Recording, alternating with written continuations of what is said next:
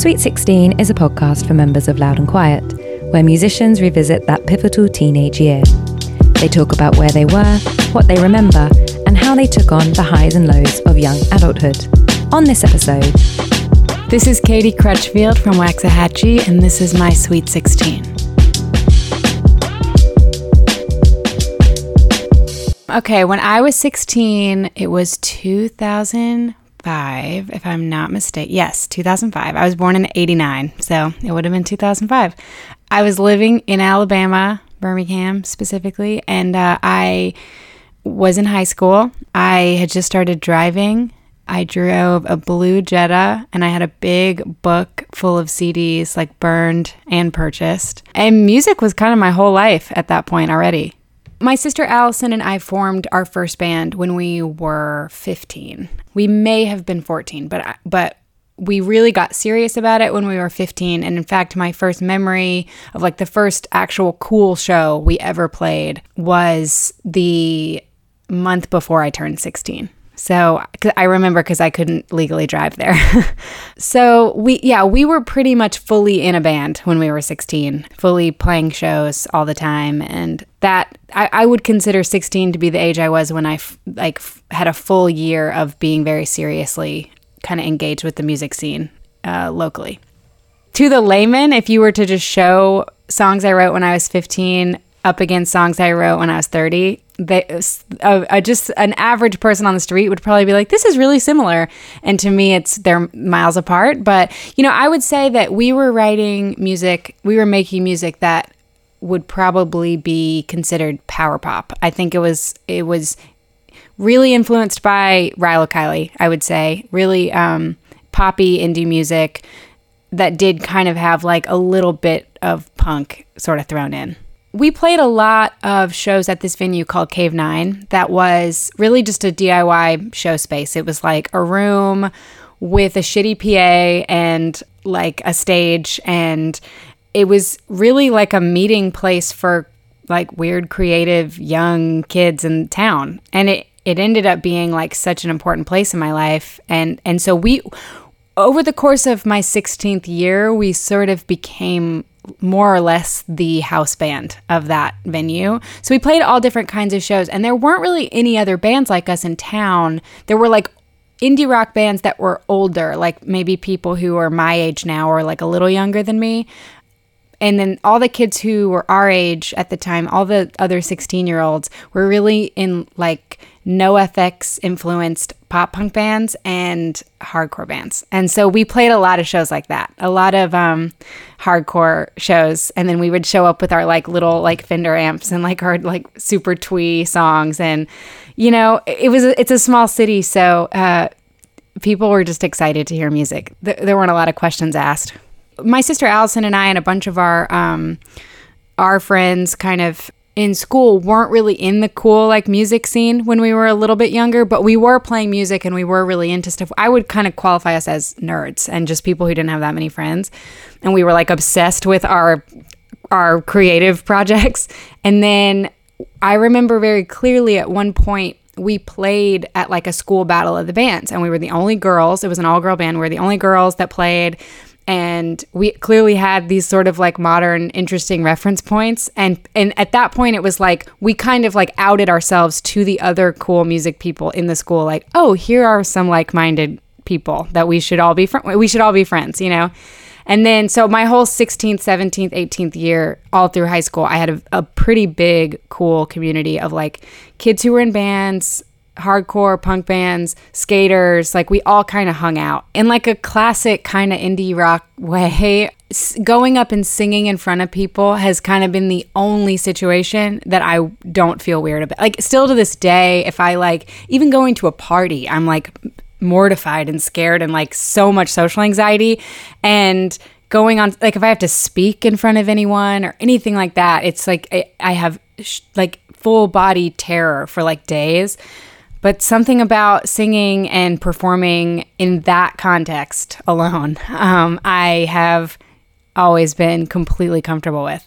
And I think it's a confidence thing. I mean, I think it's funny. Allison and I always sort of, when I tell old stories, it's always we. That's like, it's all, because everything was together at that point. But we really spent so much of our time and energy like getting good at what we were doing. So by the time that we were comfortable enough to like actually perform, I think we felt pretty confident, like we think what we're doing is cool, and if other people don't think it's cool, then they suck. The main thing that I did my whole like teenage and adult life was dance. So from age 2 to 16, I danced ballet, tap, like all kinds of dance. And I think that I kind of write that off or forget about it sometimes as like a big part of my life. But I do think it really gave me, you know, sort of like an early insight into being a performer. And it certainly contributed to my love of music. But I quit, I think when I was 16. My whole life, like something I work against constantly, even to this day, like I hate to do things that I'm not naturally good at. And I won't try. And so that's something in the last like couple months I've been really working on. Like I used to be so insecure about cooking, and now I've gotten really good at it because I've practiced and I've really gotten more natural at it. But I feel like dance got to a point where it was honestly a little bit like how I was at school, where I sort of felt like, I can't give that much of myself to this anymore. And so I don't see myself excelling at this. So I should probably just stop doing this. You know, it's not enjoyable anymore. It's not, I'm not going to be like the best dancer at my dancing school. So maybe I should just like give up. That's a very 16-year-old attitude to have, I think. We have a younger sister named Sydney who is 4 years younger. She certainly tried to hang out with us. And we got closer once she turned 16 and I was 20. We were really close. I do have a memory of taking her. We'll say, since it's a good story, we'll say it's when I was 16. It may have been when I was 17, but I know I was in high school. But we went and saw Rilo Kiley when they were touring on More Adventurous, and we took Sydney, our younger sister, and it was so beautiful. And she loved them because we loved them, and she kind of had like gotten into them just through that. So she begged, when we got the tickets or we were getting the tickets, she like begged my parents, like, can they please take me? Can I please come? And so Allison and me and Sydney and my boyfriend at the time all went to the Rilo Kiley show, and we stood right in the front row. And I'll never forget. It's funny, now I've toured with Jenny and I know her, and I'm not sure I've ever told her this story, but there was this beautiful moment where we were all sitting in the front, like, and Sydney's right front and center, right in front of Jenny. And she sings the line, does he love you? Does he love you? Will he hold your tiny face in his hands? And when she did, she like held her hand out right to Sydney's face, and it was so incredible. I'll never forget it. Just like, oh my God, she's so tiny. She was like 12 years old right in the front, you know. It was so cute. We haven't talked about that night in so long. I should add, we are, you know, the three of us are all really close, and I have to ask her, like, do you remember that? Am I making that up? I'm pretty sure that happened. My parents were both very cool and very supportive, and also like pretty thoroughly confused by us, because I think that they, I think I have to assume, and this is maybe me projecting, but I have to assume when they had kids, they probably expected us to, you know, my dad grew up in Florida, my mom grew up in Alabama. I think they probably expected us to just go on like a very predictable path of high school, college, career, marriage, kids, living nearby, all of the above. And we didn't at all. Like, I think at 16 was the age where we were really showing signs of like, that's probably not what's going to happen. And in fact, there are several outcomes for what's going to happen, and not many of them are great by their standards. So I think that they were both like supportive. They recognized that we were talented and that we were really driven in something, even if it wasn't maybe what they thought we should be driven in. So they were supportive, but they were also like, where did you guys come from? I mean, my dad likes country music, and we grew up on country music. And obviously, you know, if you've heard my newest album, it is sort of more influenced by that stuff. But my mom is like a movie buff and like the kind of like cool cinephile, and really put that stuff in front of us from an early age, and likes great music too. And it's just kind of like a pop culture person, like just has like a million amazing reference points and really loves a lot of really cool, great stuff. So she thought it was awesome, and she still thinks it's awesome. But I would say they were sort of like, whoa, this is not really what we thought was going to happen. I really had no plan. I had no plan about being a musician. And honestly, until it became my career, I didn't really think of it as a career. It was just kind of like this passion thing. Like I loved doing it, and I worked like day jobs to support it.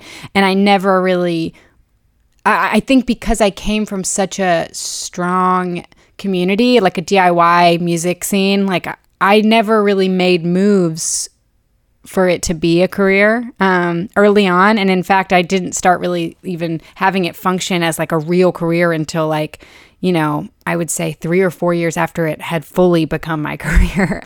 Like only really in the last like 3 or 4 years have I been actually like, oh yeah, this is my job. So it's funny. So no. And I did go to college for a couple semesters and was an English major and loved writing papers and loved writing. And I think that no matter what, now I can really say, I think no matter what, I would have wanted to be some kind of writer. Someday if I could see myself writing other stuff in the future, and that's not songs, not music. Don't start drinking. I would probably tell myself that, because I didn't drink when I was 16. I started drinking when I was 17. That obviously didn't end well for me, and I have now quit. But I don't know. I had a lot of great experience. I had a lot of good life experiences, and I'm 100% like the more well-adjusted person that I am now because of those hard experiences. Things definitely, once I got to be 17, 18, 19, things started to take a harder turn. But I would say, yeah, there was a lot of like cool Kismet universe stuff happening for me when I was 16. I really found my people in against all odds, like sort of being in Birmingham, being in the South, kind of being in a place that people really do kind of just conform to this sort of narrow-minded place. And I really lucked out in my ability to kind of, sniff out the cool stuff and the cool people. It's all led me to where I am now. And it all happened exactly how it was supposed to happen.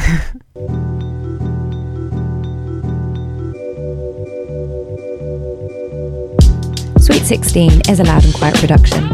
Interviews by the Loud and Quiet editorial team, produced and edited by Stuart Stubbs and Greg Cochran. As a Loud and Quiet member, you can receive future episodes in this series by hitting subscribe wherever you're listening right now.